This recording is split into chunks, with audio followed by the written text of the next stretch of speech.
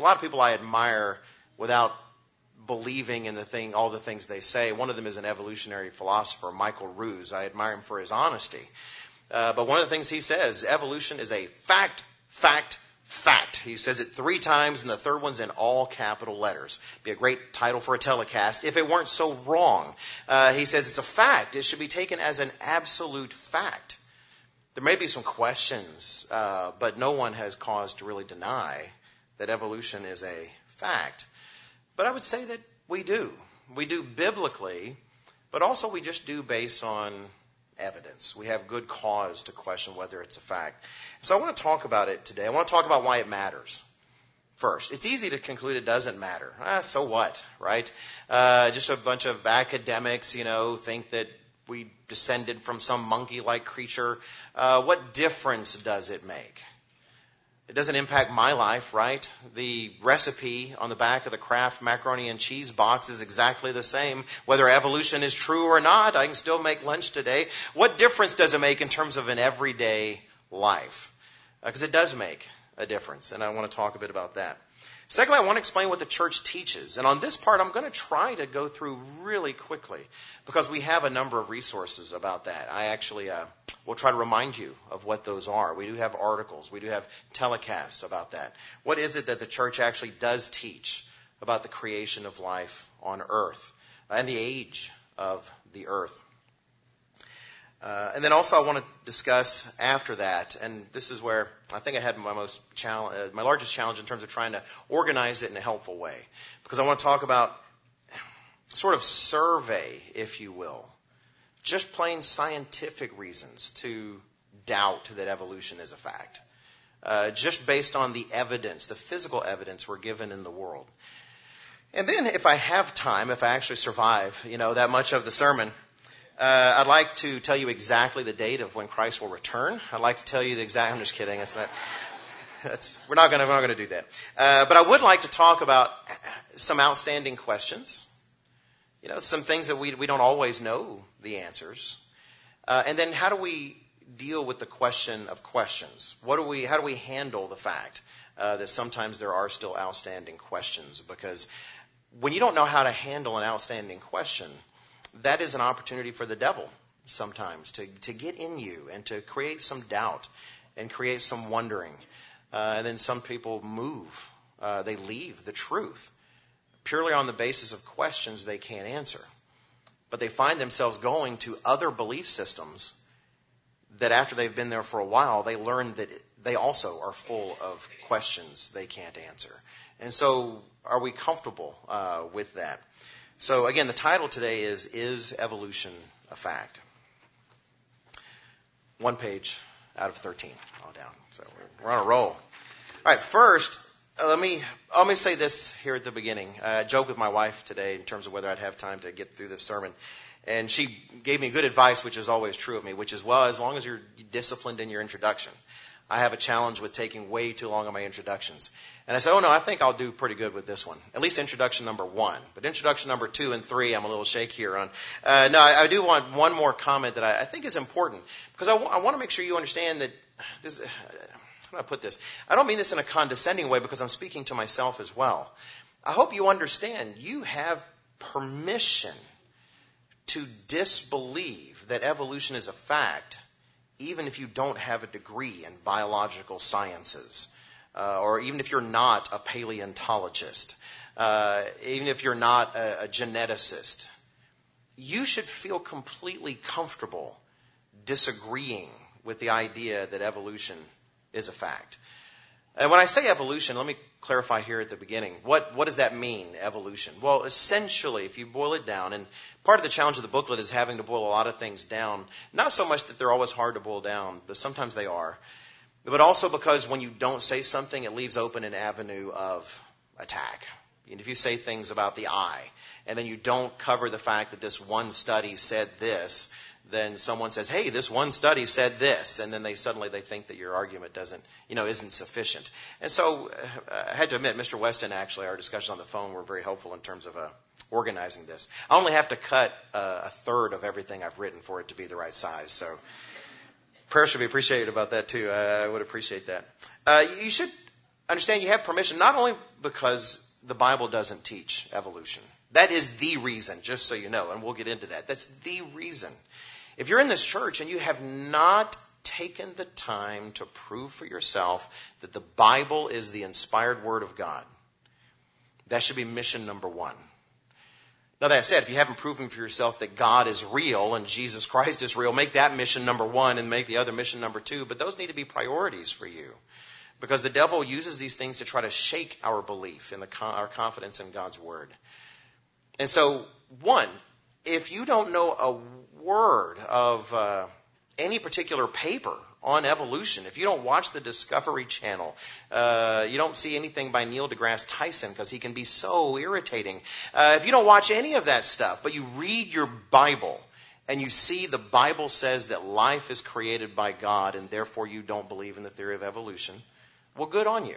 Because the theory of evolution by design doesn't agree with the Bible. It essentially says that all life we see around us on planet Earth has descended from simpler forms of life.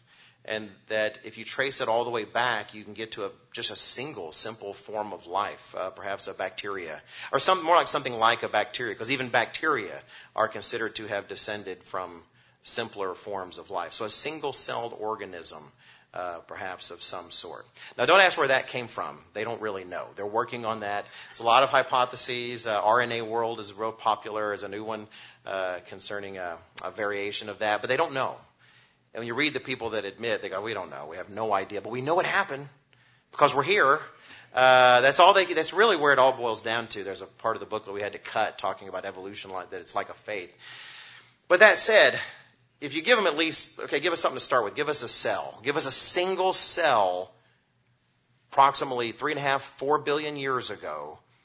And what evolution claims is that by pure natural processes, no intelligence needed, no designer, no creator, just like natural processes like the equivalent of erosion or gravity or weather phenomenon that God isn't personally directing, just natural forces.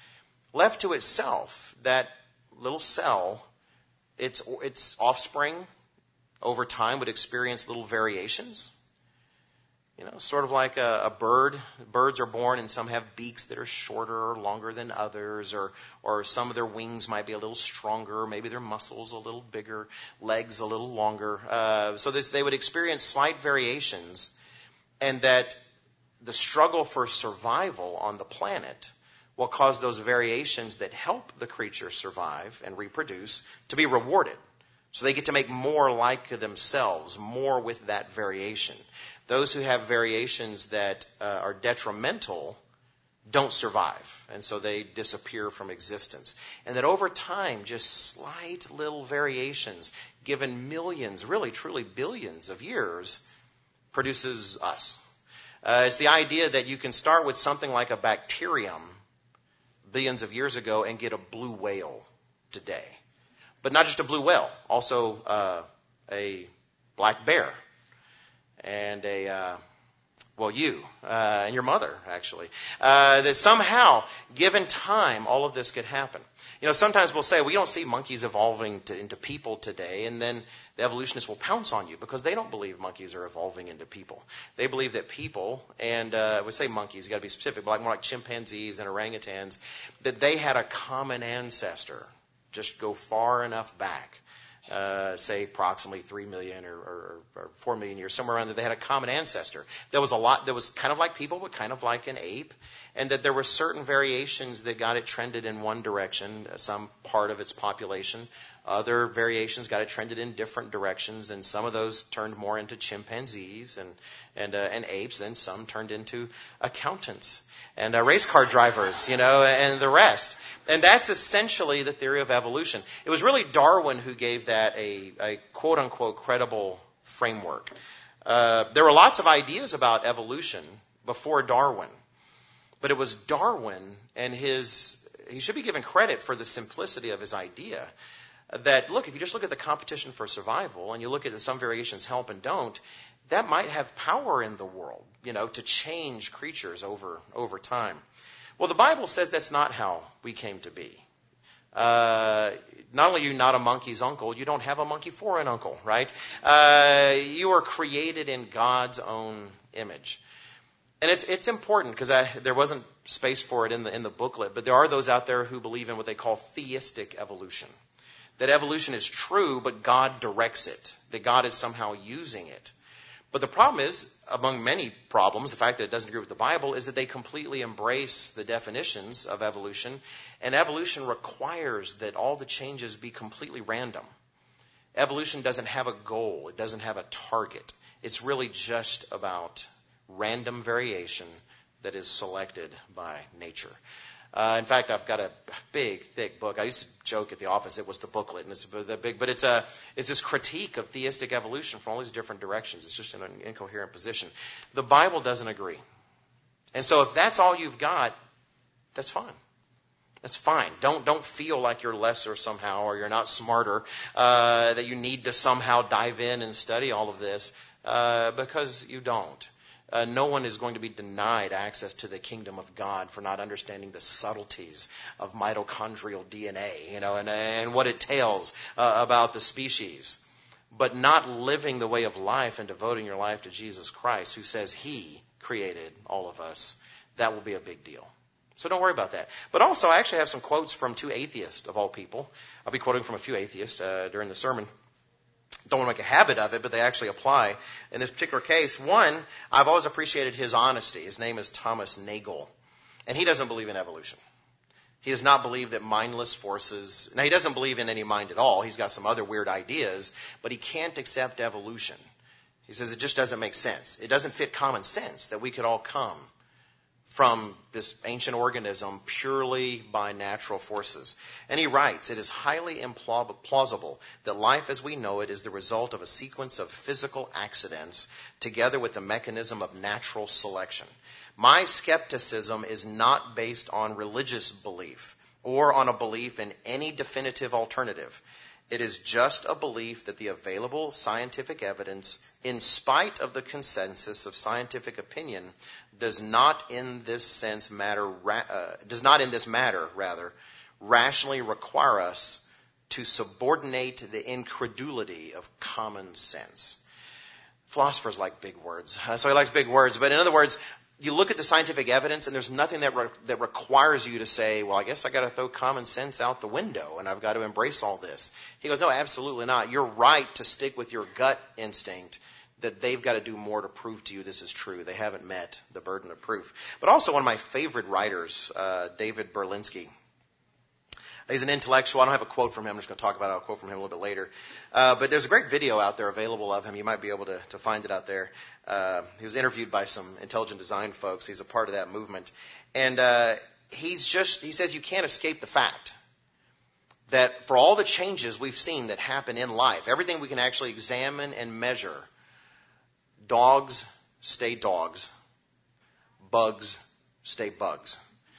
There are these lines that seem uncrossable by purely natural processes. Bugs may become better bugs, faster bugs, stronger bugs, like the $6 million bug, I guess. So you remember that. Dogs, we can get Great Danes and Chihuahuas out of the same creature given enough time, but we haven't been able, even intelligently guiding the changes, to produce anything that's not a dog. And he reads all the scientific literature. Some of my favorite critiques out there are written by David Berlinski. He's just he's the kind of guy you have to read 3 times and you think you get half of it. But he's just really, really brilliant. And he says, don't let anyone say that, only uneducated people don't believe in evolution. Actually, some of the smartest people on the planet don't believe. Just their voices are few and they are quiet.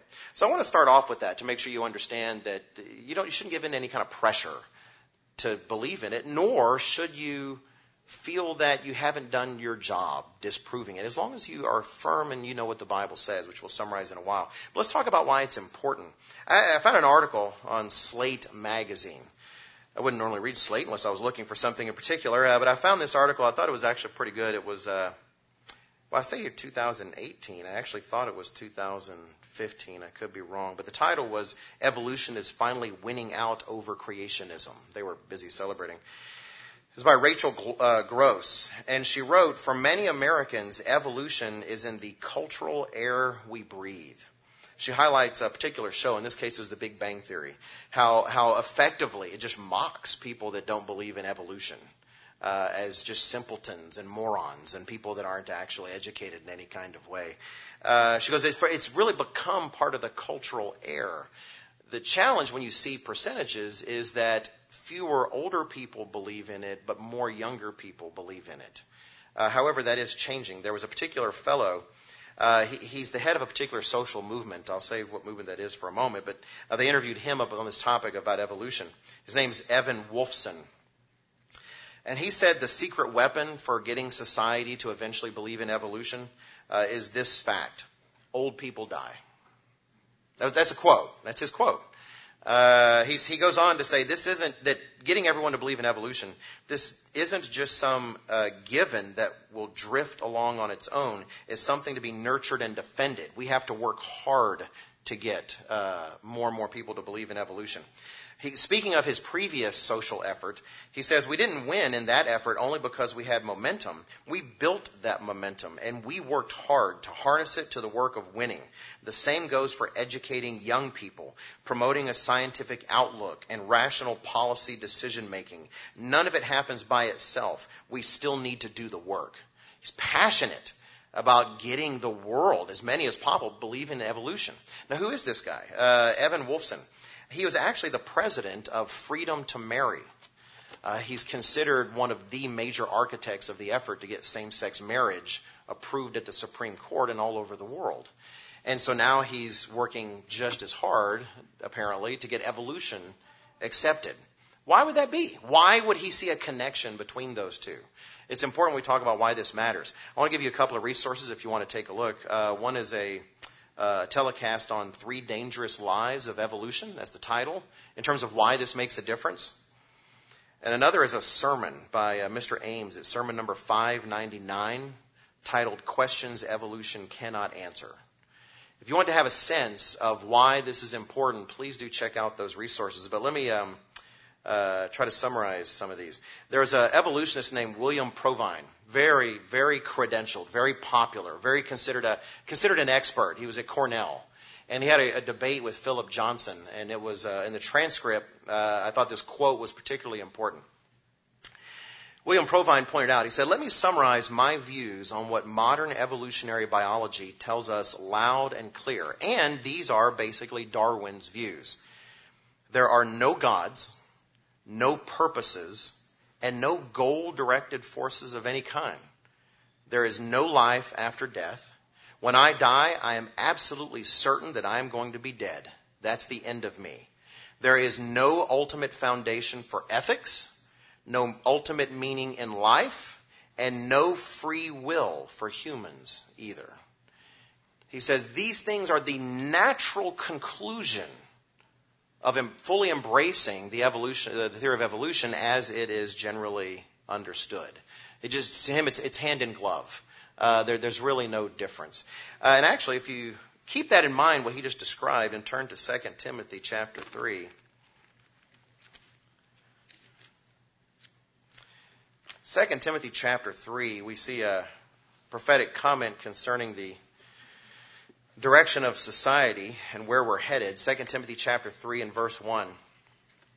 We read, "But know this," Paul says, 2 Timothy 3 verse 1, "that in the last days perilous times will come, for men will be lovers of themselves, lovers of money, boasters, proud, blasphemers, disobedient to parents, unthankful, unholy, unloving, unforgiving, slanderers, without self-control, brutal, despisers of good, traitors, headstrong, haughty, lovers of pleasure rather than lovers of God, having a form of godliness."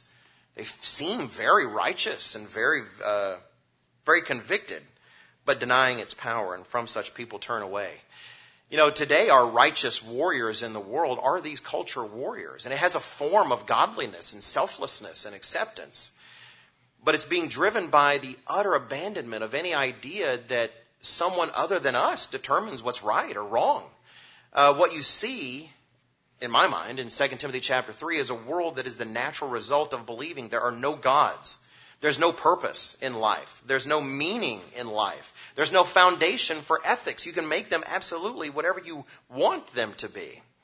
I wish I had time to read the extended quote, and I don't, but there was a website out there. Guess what? There's websites out there. There was a website, and it was kind of a forum where atheists and mainstream Christians would sort of talk back and forth. And one particular atheist, and the guy ended up talking to him at length, was getting a bit frustrated, but not with the quote-unquote Christians on the other side, getting frustrated with his atheist friends because he felt they weren't being honest. They were holding back. They weren't completely embracing a position because they're so busy trying to find a middle ground that they're denying the truth. And so I can't read his entire comment. It would take too long. But here he talks about theists, people who believe in God, versus himself, who's an atheist, and what he believes to be the truth. I'll read just one paragraph, what he wrote. He's chiding his atheist friends, saying, "We deride theists for having created myths and holy books. We imagine ourselves superior. But we too imagine there are reasons to obey laws, be polite, protect the weak, etc. Rubbish. We are nurturing a new religion, one where we imagine that such conventions have any basis in reality. Have they allowed life to exist? Oh, absolutely. But who cares? Outside of my greedy little gene," meaning his DNA, his gene, "outside of my greedy little gene's need to reproduce, there is nothing in the world that stops me from killing you and reproducing with your wife. Only the fear that I might be incarcerated and thus deprived of the opportunity to do the same thing with the next guy's wife." He says, "Some of my atheist friends have fooled themselves into acting like the general population. They live in suburban homes, drive Toyota Camrys, attend school plays, but underneath they know the truth. They are a bag of DNA whose only purpose is to make more of themselves. So be nice if you want. Be involved. Have polite conversations. Be a model citizen. Just be aware that while technically an atheist, you are an inferior one. You're just a little bit less evolved. That's all. When you're ready to join me, let me know. I'll be reproducing with your wife." Yeah, that's the right reaction. But the thing is, I remember we had we did a bit of role play in Cincinnati. I was going over some of these things. We had this kind of sort of workshop we were working on in the area just for kicks, trying to experiment something. And Tyler Wayne, I'll name check him there. He played sort of trying to argue that you could have morality without, if evolution were true. If evolution were true, but you still have morality and the rest. And I played, the role saying, no, that's not possible, and going back and forth. And it was illustrative that really there's no basis for reality. Chimpanzees eat their young, right? What is it that says we can't, other than it's currently legal? And currently is an important word. There are things in our society. I don't want to get into detail. I'm not going to get into detail. It's not the place. I don't want to explain what some words mean. But there are some things that we know are immoral. I would mention them and your stomachs would turn. You'd realize absolutely that's immoral. And they used to be considered immoral. But now if you look at the definitions according to the psychological text, they're trying to strip morality out. In fact, they say some of these desires, if you will, some of these wants are only wrong if either A, they make the person feel bad about them, or 2, they influence them to try something illegal. But since when has a healthy state of mind been determined by what's legal? Well, I'll tell you what, whenever there's no longer any other basis for what's right or wrong. These things absolutely do matter. I'll just give you another couple examples before we jump into the details. Richard Dawkins, if you don't know his name, he is one of the primary promoters of evolution. If evolution has an evangelist or even an apostle, that would probably be him. So he's a very, very, very good writer. Really. I mean, if you want someone who represents your cause well, Richard Dawkins can write. He can also be very biting and very rude. And he had a tweet recently about there's some news that scientists are learning how to, quote unquote, create meat. That is, say, take a cow, and instead of hacking all the meat off of it after it's dead, you just take a cell from the cow. And they're learning how to essentially clone that cell and turn it into meat. And they can make steaks, and they can make hamburger, and they can make the rest. Now, don't get me wrong, I don't plan on eating any of it. I'm just telling you this is what they're doing. So that the idea is it may be indistinguishable, because what is meat other than a bunch of cow muscle cells, all cooked really well? And so the idea is if we just do this, we can start generating meat from the cells without actually killing any animals. And Richard Dawkins was thrilled. He said, he didn't actually say this, it was Twitter, you can only say so much, but he was delighted. He said, I can't wait, because what we need to do is take a human cell, as we're going, and make some human meat so we can eat it.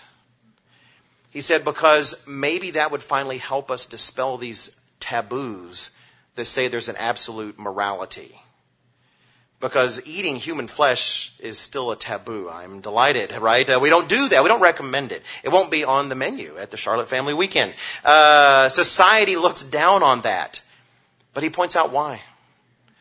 Maybe we don't want it socially, but if people think it's evil, there's no such thing as evil. And when you're taking a bite of a human steak that was cultured from a cell, maybe you'll start to realize that. He's gone further, if you can go further. He and another fellow, a psychology professor, David Barash. David Barash published in a magazine called Nautilus, a very kind of highbrow scientific magazine. And as David Barash was far more forward, but he said the same things as Dawkins. He said that we are coming to a point in society where we can do it. And we almost have a moral, in fact, he didn't say almost, we have a moral obligation to do it. And that is to create a human-chimpanzee hybrid. Yeah, that's a good reaction. Thank you. That's exactly the right reaction. He says, look, we can do gene editing techniques. We can combine these things in the lab. It is a moral imperative that we make a half-human, half-chimpanzee creature. And you think, why in the world? That's mad scientist talk. But it's making it to this highbrow publication that people read. And his argument is this, that maybe when all of humanity finally sees a creature and sees that they could be blended with chimpanzees, they will give up this idea that humans are anything special. And he said, I wish I brought the quote, but I didn't have space for it. He essentially says, almost a quote, that even though such a creature would clearly suffer in agony, if mental anguish, if anything, the lessons society learns would probably be worth the suffering of a few unfortunates. This is cold-blooded, mad scientist, B-grade movie, theater such, and this is what's talked about. And the thing is, we think, well, yeah, that's a bunch of kooks in academia. We are living in a world where the laws that now reign concerning marriage and so many other things were first thought up by kooks in academia, quote unquote, 30 years ago. These ideas impact society. When you truly believe you came from nothing and that you are a collection of accidents and that life has no purpose, life truly does have no meaning, then you begin living like life has no purpose and life has no meaning. So if you're out there and you believe rightly so that you're solid, I know evolution is false. You have to understand there is a world out there not really bothering to convince you, because as far as they're concerned, you're a dope. You're not going to be able to be convinced. But your grandkids, oh yeah. Those are the ones they're targeting. And that's frankly where they're succeeding. These things do make a difference. Turn to Proverbs chapter 1.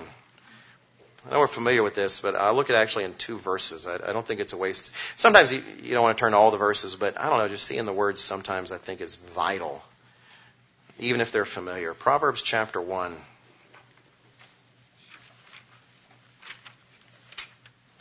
Proverbs chapter 1 and verse 7. We are told very plainly, the fear of the eternal is the beginning of knowledge. The very beginning, the absolute start is the fear of the eternal.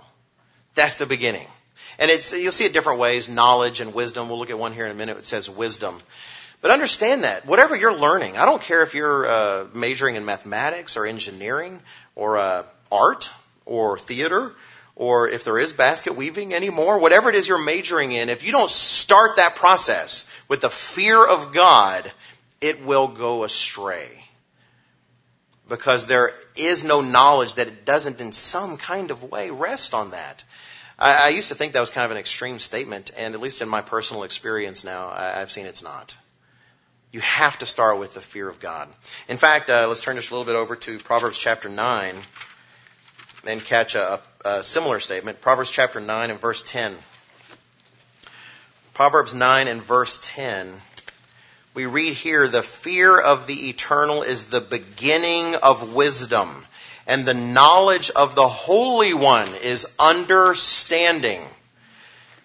I was talking with Mr. Jonathan McNair just the other night. We were at his house having dinner with he and Mrs. McNair and Ellie. It was very nice. Thank you. You were there too, I know. And we were talking about how, think of all the Greek experts in the world, the Hebrew experts in the world that know Greek and Hebrew better than any of us here, that they could recite it. They could recite passages from memory, perhaps closer to the way it was originally spoken than any of us. And they don't know what we know. Because the fear of God is the beginning of wisdom. It's the knowledge of the Holy One that has to be that basis. And we're living increasingly in a society where its foundation isn't just ignoring God. Its foundation is the firm belief that He does not exist. It's past just neglect. It's an active principle. And it's one that people are seeking to evangelize and they're seeking to spread. So that said, we're going to review, like Mr. Dawson's message, the whole New Testament. We're going to review everything the church teaches about life and the history of the whole earth. We're going to go very quickly because I just want to lay that foundation at the beginning. If that's the foundation, then let's make sure we got it. Turn to Genesis chapter 1. And let me confirm for you, it's not an illusion. You're hot right now. It's not. Don't worry. It really is. If you're wondering, what's wrong with me? No, I can confirm for you. It's warm.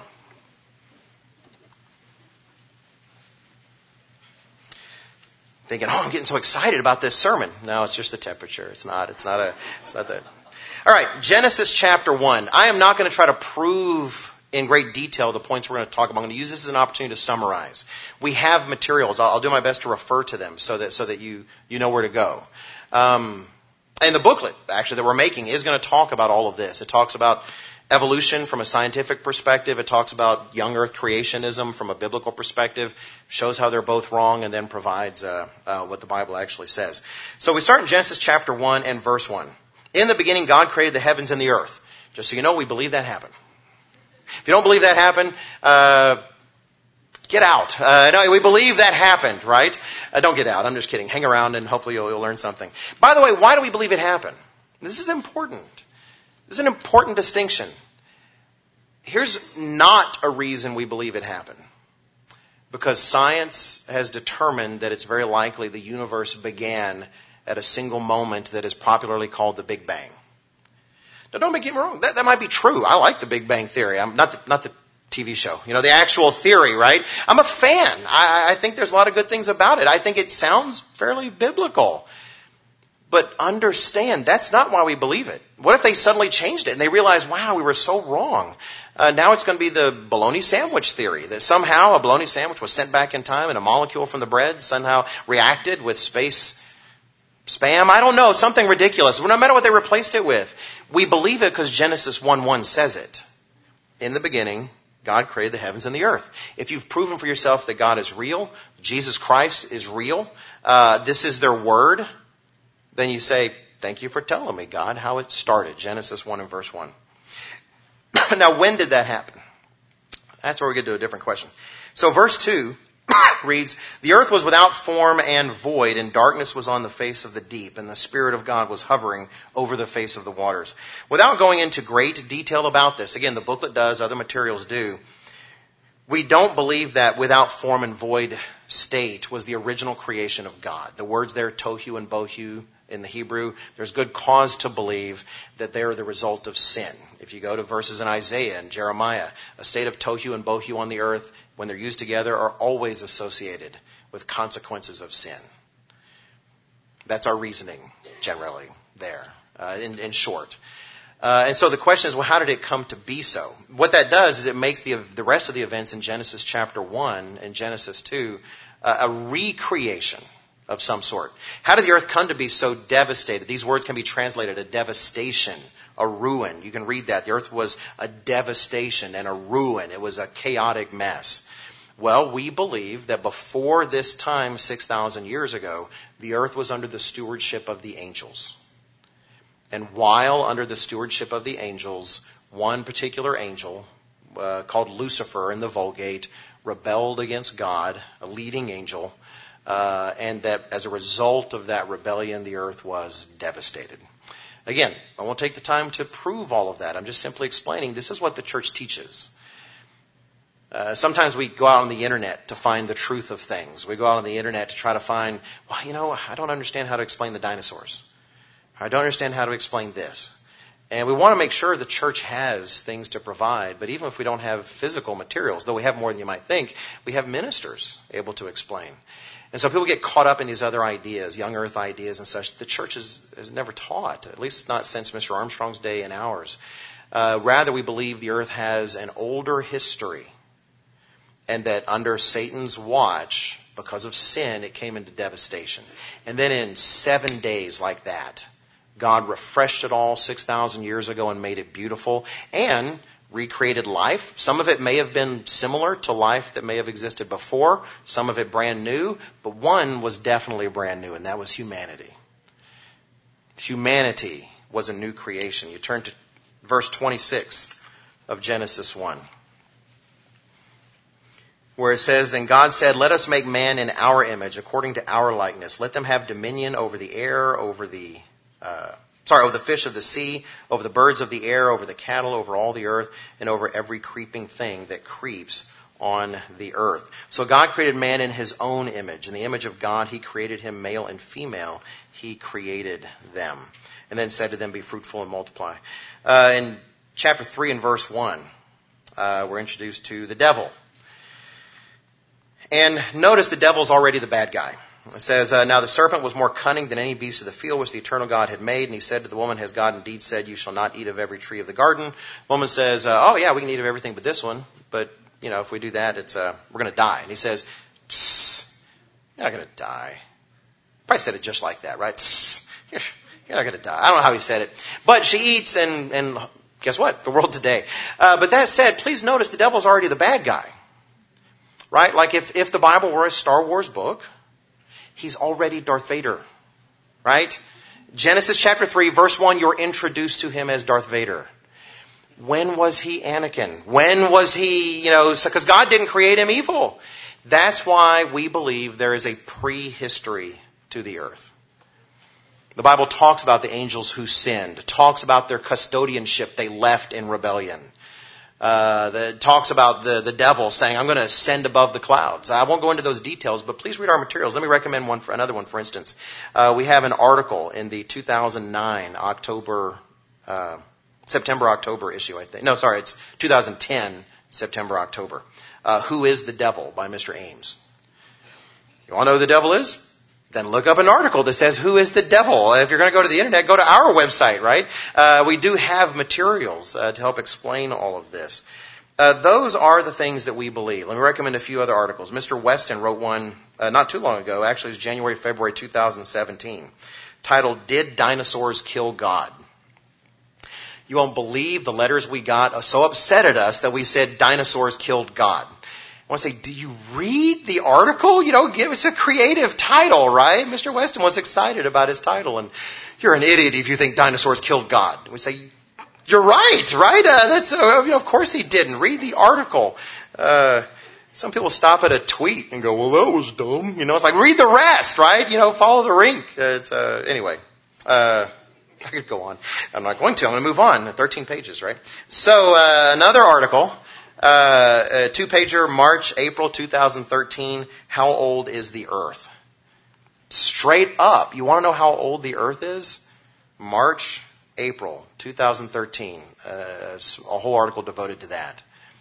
I didn't get the title, but Mr. Siselka wrote one in the Living Church News, the 7,000-year plan. He actually gave a sermon here discussing that and made that in articles in the Living Church News. Just go search for it on the website. So we do talk about these things. We do have resources. That is what we believe. What is our basis for believing these things? Please note, nowhere did I say, well, we know the earth has been around for a long time and we know that life has evolved and so we've got to make room for that in the Bible. Never once did I say that. Right? We believe this because of what Jesus Christ says. When he's praying to God the Father in John 17, he says, to sanctify us by the truth, your word is truth. We don't know. How old is the earth? Science says approximately 4.54 billion years. Are they right? I don't know. Sounds good. Could be bigger than a bread basket, right? What I do know is that Eden happened 6,000 years ago. And then some time before that, there is more history to the earth. Because the Bible indicates more history. It's difficult. We generally don't officially embrace all the dating methods because there are problems. People want to use tree rings to go back past 6,000 years. Or they want to use ice cores in Greenland. Very popular. If you want to get an ice core, Greenland is the place to go. And some others. Because they will indicate, hundreds of thousands of years sometimes. The tree rings don't go that much, but they're still a lot of years. But then you also say, well, wait a minute, they don't indicate a flood. Right? Get a bunch of ice cores. If the flood water has covered Antarctica, then, where's evidence of a flood? Tree rings indicate a flood. And yet there's in the tree ring evidence, they don't see a flood. We recognize there are some difficulties. But that said, 4.5 billion years? Yeah, could be. Who knows how long Satan's rebellion actually took? Well, there is a pattern in the Bible, and I mentioned this in the booklet, where God doesn't intervene until sin is complete. It's a study topic if you're interested, taking a look. Talked about Abraham inheriting the land and the rest, and he would often say, their sin is not yet complete. Look at what he's allowing us to go through. We haven't reached the depths we're going to go to, and God has yet to intervene. And how long did Satan's rebellion take place? What is it like for a year to pass when the only truly intelligent creatures are the spiritual ones? God the Father, Jesus Christ, the one we now call God the Father and Jesus Christ, those two, and the angels. I don't know. It's fascinating to speculate about such things. But do understand that is what the church teaches. 6,000 years ago was the Garden of Eden, the recreation week, if you will. And that sometime before that, Satan and the demons, they became Satan and the demons, but there was angelic host responsible for the earth for God's purposes. They rebelled, devastated the earth, and then in a week, because God can do stuff as fast as he wants, he recreates that earth, and that's the basis of the world we see around us. So that is what we teach, and we teach it because it's what the Bible says, not because science requires it of us. Honestly, if we want to make everybody happy because of science, we'd embrace evolution too. But we're not going to do that because that's not what the Bible says. Now that said, those will say, well, fine, okay, that's fine. Based on the Bible, it's fine. So whatever, the Bible. But science says life evolved. You want to say it was created, but science said life evolved.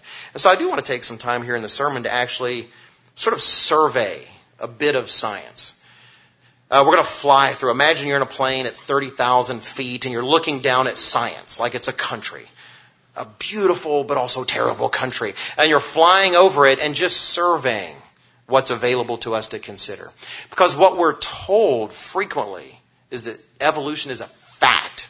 It is a fact. In fact, I should have got some of the more exaggerative statements, but making a booklet, you start swimming in quotes. You don't even start saying your own words anymore, honey. I say honey, my wife. And I was thinking, you're talking to your wife, and she's like, oh, hey, do you want some toast? Do you want some coffee?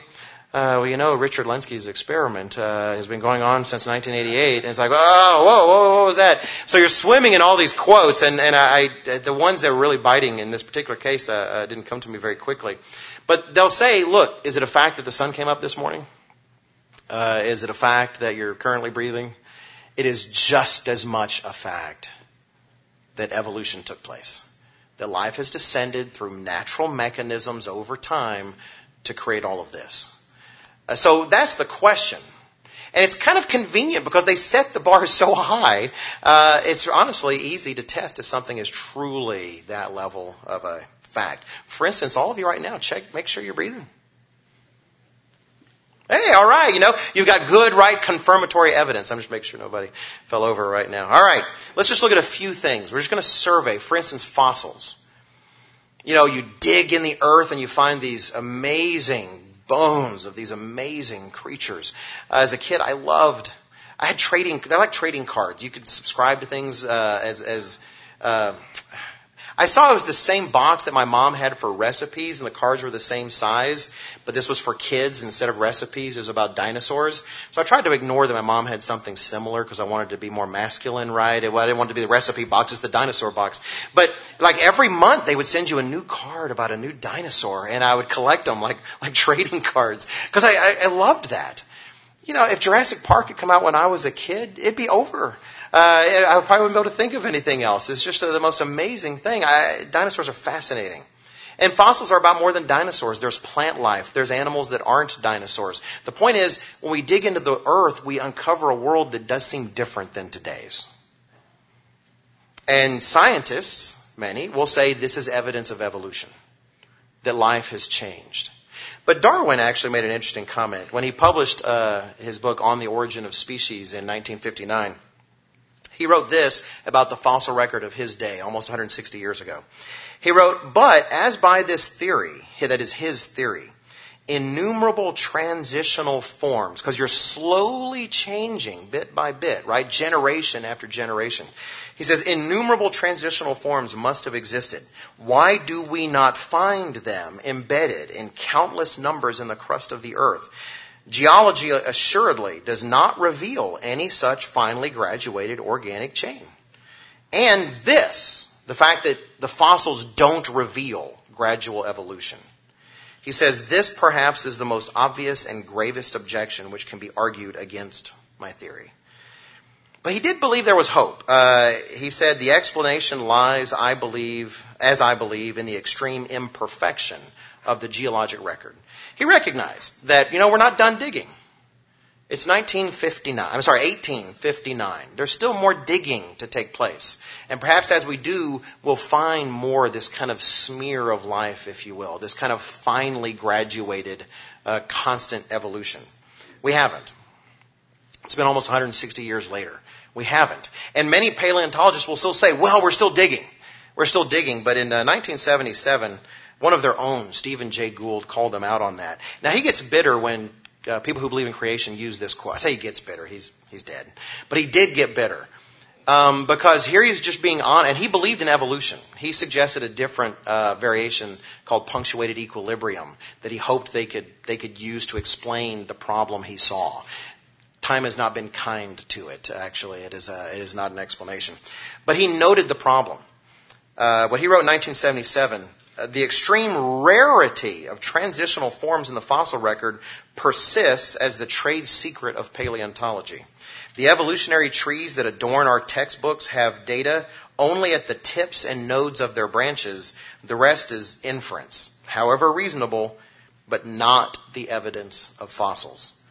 He says, Darwin's argument, that is the argument the fossil record is incomplete, still persists as the favored escape of most paleontologists from the embarrassment of a record that seems to show so little of evolution directly. In exposing its cultural and methodological roots, I wish no way to impugn the potential validity of gradualism, for all general views have similar roots. I wish only to point out that it was never seen in the rocks. That is, when you actually dig into the earth, you don't see gradualism. Now, you'll see some examples that are put together. You'll see a series of supposed horses, as the horse evolution has persisted. You'll see whales, for instance. And of all things, they say the best attested is supposedly people. Why is it the one fossil that seems to fit evolution best happens to be people fossils? That should cause some suspicion. They'll show some of those, but why do they show those so consistently? Because they don't have much else. Not in the kind of way that Darwin was hoping for, and even those barely suffice. Again, David Berlinski, an atheist, not actually a religious believer, noted this. He says, "There are gaps in the fossil graveyard. Places where there should be intermediate forms, but where there's nothing whatsoever instead. It is simply a fact. Darwin's theory and the fossil record are in conflict. There may be excellent reasons for the conflict.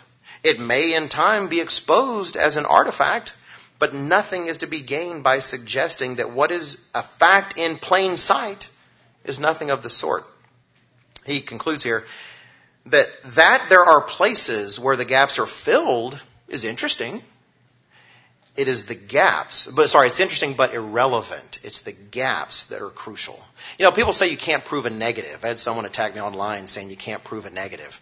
I say, I guess you can't prove Santa Claus doesn't exist, or you can't prove, no, you can prove a negative. In particular, when the positive implies something that is not so.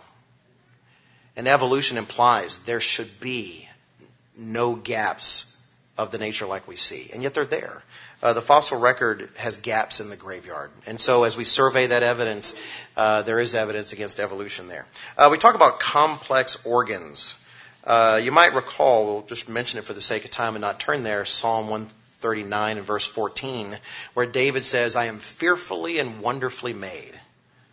David recognized, man, I'm awesome, but in a humble way. He said, I'm amazing. Look at me. He goes, this is fantastic. My hands work and my eyes, and God has woven me together. But it humbled him to recognize that, knowing he did not weave himself, that someone did. Well, complex organs have long been a challenge for evolution. Darwin himself recognized that. Again, quoting from Darwin himself, he wrote in Origin of Species, to suppose that the eye, the human eye, with all its inimitable contrivances for adjusting the focus to different distances, for admitting different amounts of light, and for the correction of spherical and chromatic aberration, that is, to suppose that could have been formed by natural selection, seems, I freely confess, absurd in the highest possible degree.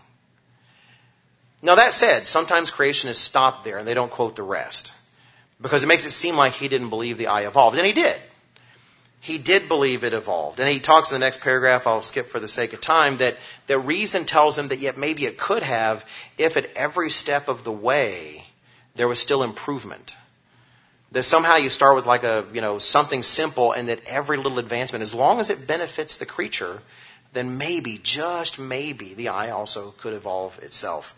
Time hasn't been kind to that idea. It still persists. One of my favorite, it's kind of like your favorite band that's terrible, right? Or your favorite bad movie. But one of my favorite champions, if you will, of the evolution of the eye is Richard Dawkins.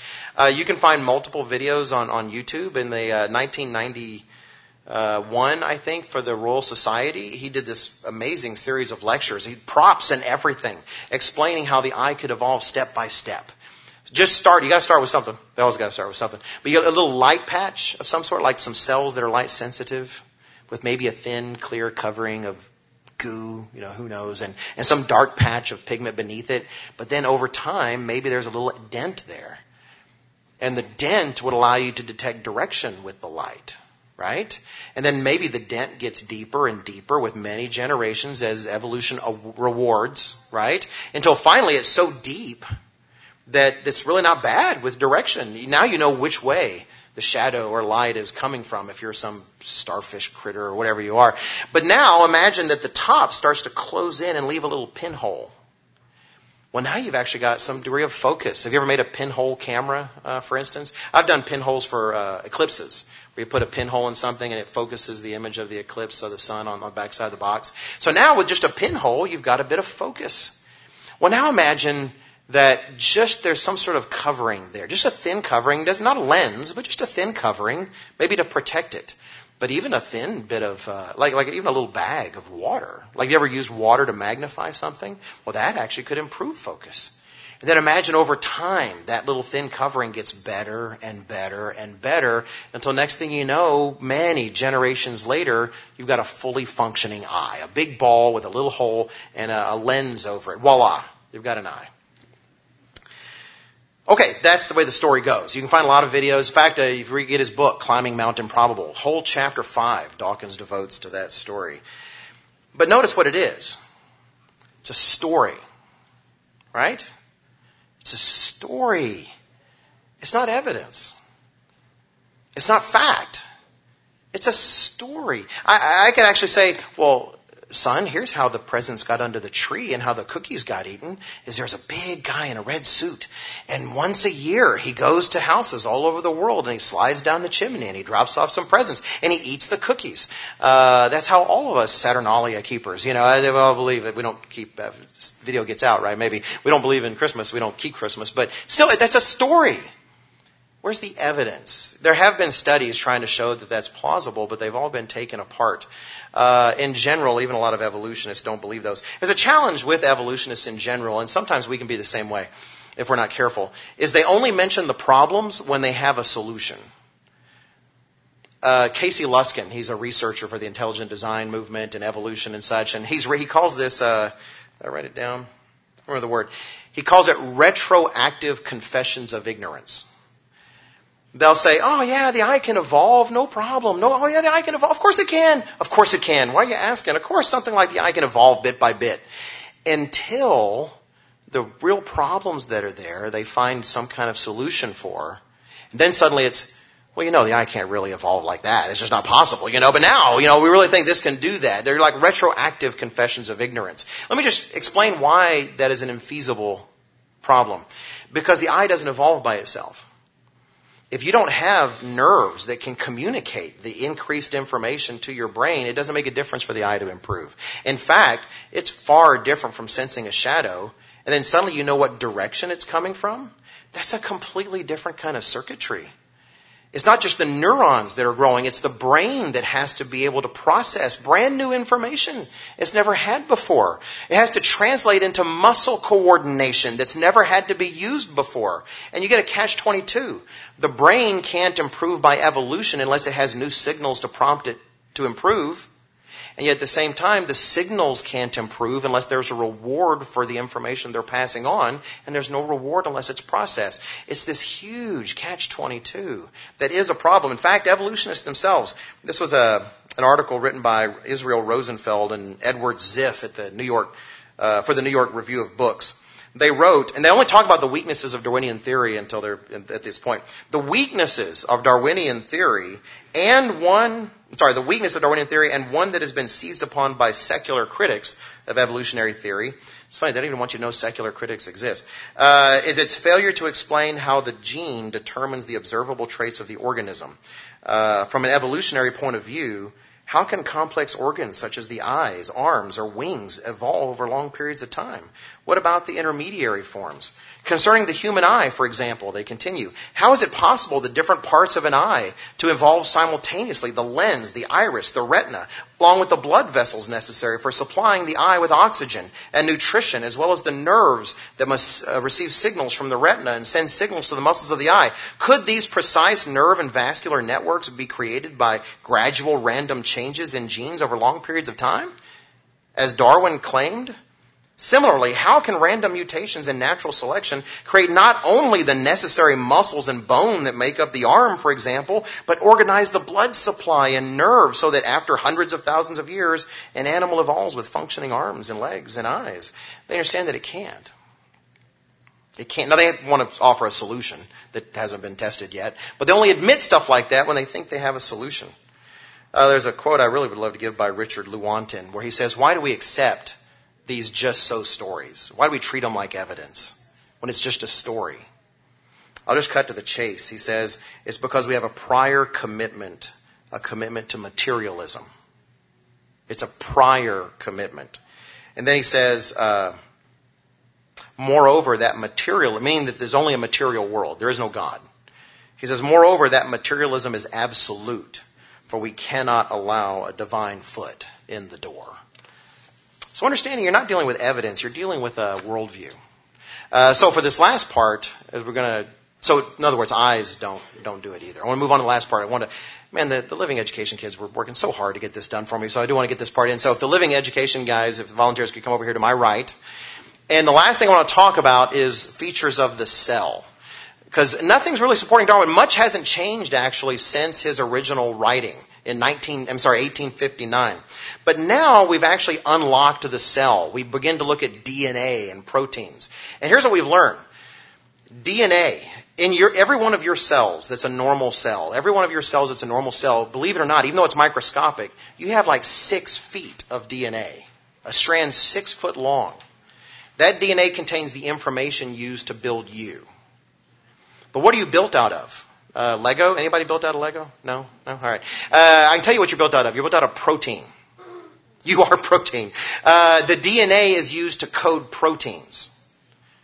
The problem is the proteins also used to build DNA, so they kind of have a catch-22 also there. But still, so now that we've cracked open the cell, we can actually calculate numbers. We can actually see if evolution is probable or not. We can actually go, okay, could this actually happen? Because if an organism changes, it's because its proteins have changed. And if the proteins have changed, it's because the information in DNA has changed. And information changes. You ever had a program go wrong? You know, sometimes a 1 or 0 just gets switched in your program. Well, sometimes parts of DNA do get changed. So we have some calculations we want to get across. Let's see, for this first one. Okay, I need, oh no, it's not the first one, second one. All right, I need student number 1. Student number 1. All right, look at, what a handsome guy, right? Okay, you know, come further, come further. Stop, no, a little further. Stop, a little further. I'm just kidding, all right. Okay, he's got a sheet of paper that says 1,000, right? You have to understand probability a bit. Like if I was to toss a coin and get heads, and say I guessed it ahead of time. Okay, call heads. And I toss it and get a coin that says heads. What's the probability of me being right with a fair coin? 1 out of 2. Right? 1 out of 2. But let's say I said, okay, the next 10 tosses will all be heads. Like, yeah, all right. Yeah, I'll take that. Don't gamble. But yeah, I'll take that. Toss, toss, toss. And heads, heads, heads, heads, heads. 10 heads. Right? What are the odds of that? Well, not quite 1,000. I kept all these numbers round, but about 1 in 1,024. Wouldn't you think the coin was probably biased? Right? Right? I mean, you would. You're like, you are a cheater, Smith. I know you're a cheater. Because you're not going to get 10 heads in a row, let alone when you called it ahead of time. The one time you didn't call it, maybe you'll get 10 heads in a row. Okay, 1 out of 1,000. Understand, 1 out of 1,000 is way less probable than 1 out of 2. In fact, you wouldn't expect 1 out of 1,000 to happen anytime soon. The challenge is the numbers we're about to talk about are so large that it's kind of hard to give a sense. You know, we like say, well, this is the same number of pennies. If you stack these pennies, it's as tall as the Empire State Building. Okay, I kind of get that, but these numbers are too big. They're too big. So I've asked these wonderful guys to be able to help so you at least get a sense of the kind of bigness we're talking about in terms of probability. All right. So let's say we played a game with God. And God said, all right, here we go. I'm going to pick one atom. You know, an atom is beyond microscopic, right? It's the smallest unit of matter. I'm going to pick one atom in this room. And you got one chance to guess the atom I picked. Go. Right? What are the odds, right? Imagine that. That would be really hard. Okay. What if God said, okay, I'm sorry, you did that too easy. How'd you find that one? I'm going to pick one atom in the universe. And take as long as you want, but I want it right on the first guess. What are the odds, right? Well, we'll show you the odds. All right, I need, join student 1, students 2 through 7, and student A. The odds of you getting the one atom in the whole universe that God happened to have picked is 1 out of this. That should be 80 zeros. Let's just agree that's not going to happen, okay? You're not going to pick that one atom. Now, let's consider the odds of just one protein. A small protein, just 100 amino acids. That's actually really small. It's smaller than the average. One protein randomly forming. Just randomly coming together. We can calculate that. In fact, I actually got this figure out of the paper of an evolutionist who, he completely said this is accurate. The math is pretty simple. What are the odds of one simple, small protein forming by chance? Okay, I need student A to leave, but the rest of you stay, and you'll need to be joined by students 8 through 11. You're going to have to scoot over, Mr. Mann, a little way. So 8 through 11, you'll come. Okay, now this is the problem. Now the other one was probably of finding one random atom in the whole universe on the first try. This is the odds of a small protein forming by random chance. 1 out of blah. Don't ask me for the name of this one. I know it's got a name, but I don't know what it is. That's a huge number. This is essentially math's way of saying that is never going to happen, right? Okay, thank you very much. We're not done with them yet, so don't applaud yet, because we don't want to reward them too early. It's like tipping the waiter too early. So good job. All right, you guys go back over here in the pool of awesome students, and you'll come back out in a minute. All right, so now an evolutionist would respond properly by saying, hey, get back off with the students, man. I'm not saying proteins form accidentally, out of nowhere. Come on, man, who do you think I am? I was going to say Richard Dawkins, but he would never talk like this. Proteins don't form randomly. Rather, it's evolution. You take a protein and with very slight modifications, take a protein that works and just modify it to become a protein that works better. Just changes its shape a little bit. That's what we're talking about, man. Lay off with all your living ed students. They're intimidating. They're also smart and handsome and beautiful and biblically competent. All right, so let's talk about that, because that has also been studied. Let's say I need students 1 and B. 1 and B.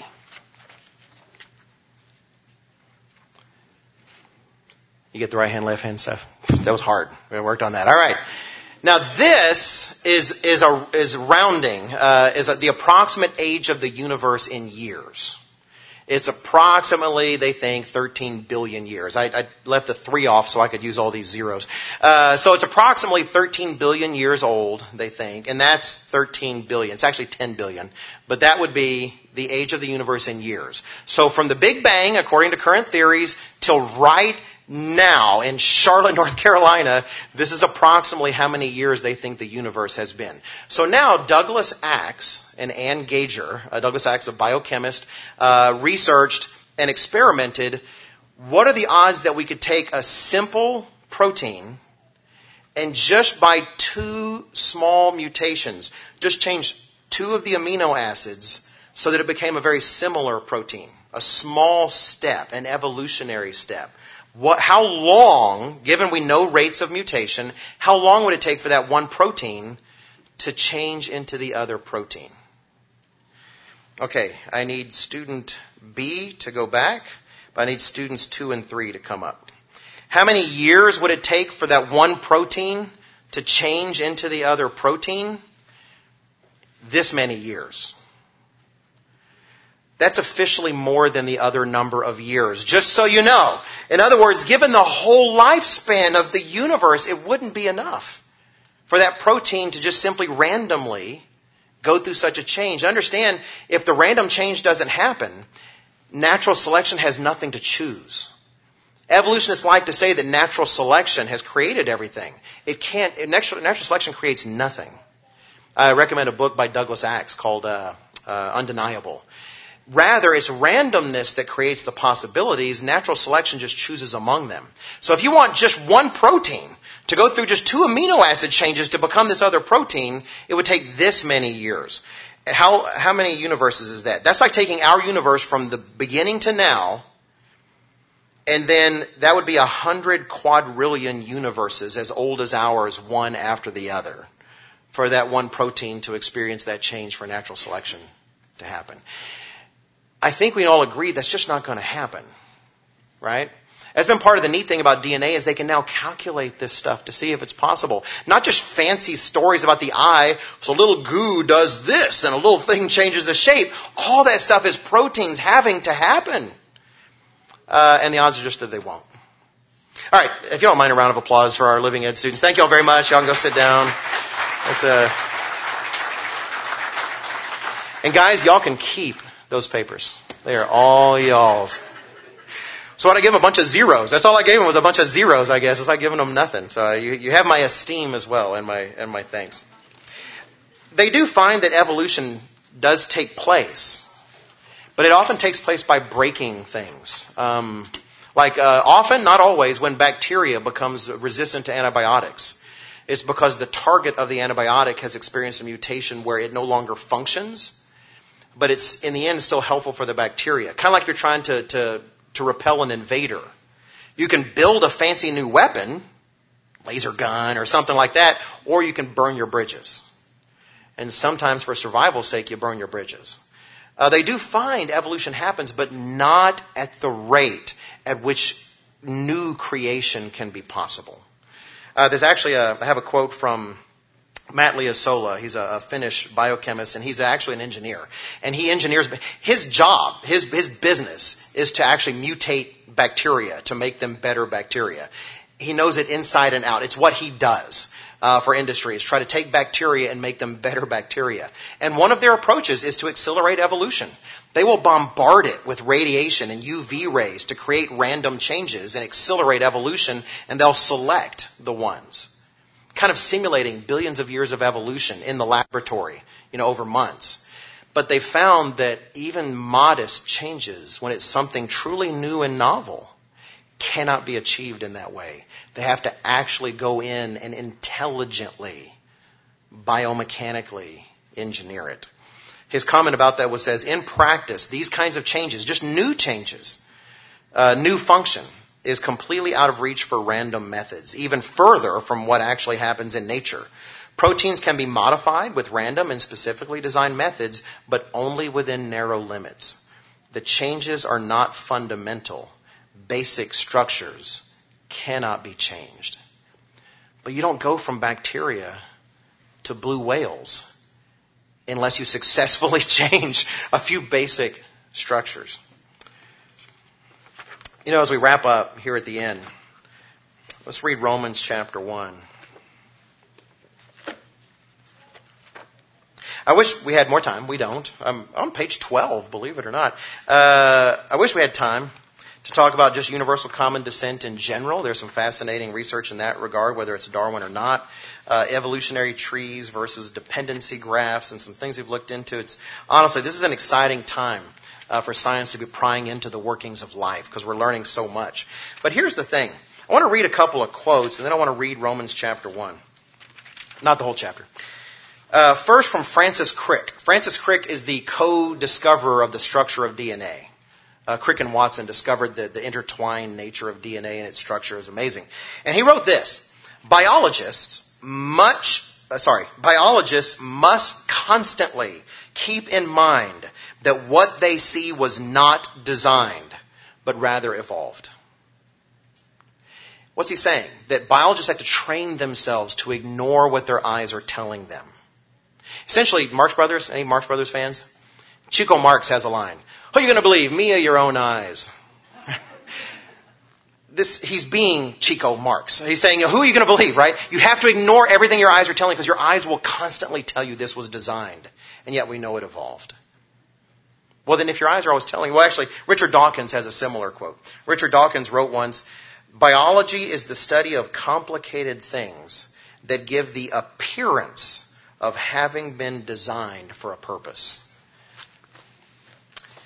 Now, with that in mind, turn to Romans chapter 1. And start in verse 18. For the wrath of God is revealed from heaven against all ungodliness and unrighteousness of men, who suppress the truth in unrighteousness. Because what may be known of God is manifest in them, for God has shown it to them. For since the creation of the world, his invisible attributes are clearly seen, being understood by the things that are made, even his eternal power and Godhead, so that they are without excuse. Because although they knew God, they did not glorify him as God. Although they looked at it and said, this is designed, I refuse to accept that it's designed.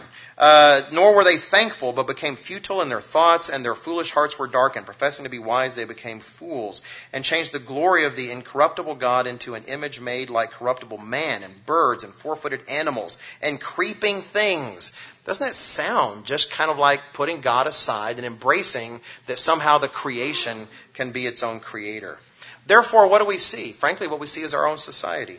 Therefore, God also gave them up to uncleanness in the lusts of their hearts, to dishonor their bodies among themselves, who exchanged the truth of God for the lie, and worshipped and served the creature, the creation, rather than the Creator, who is blessed forever.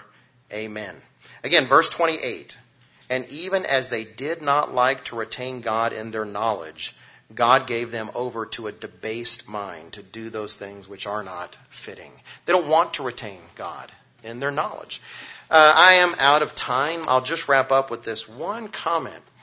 Please don't fret when there's questions you can't answer.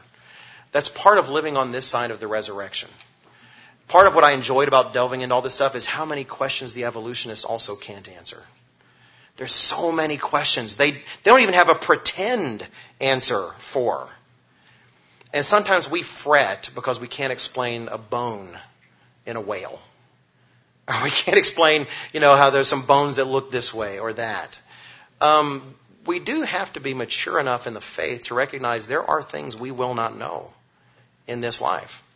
I'll give you the reference for that in 1 Corinthians. Paul said, "Now I know in part, but then I will know as I also am known." We're not going to have all the answers now. If someone tells you he has all the answers, he is selling you something. We don't have all the answers, but we can be assured by what the Apostle Peter says. Those things that lead to life and godliness, we do have those things, and we have them in abundance, and how grateful we should be for that.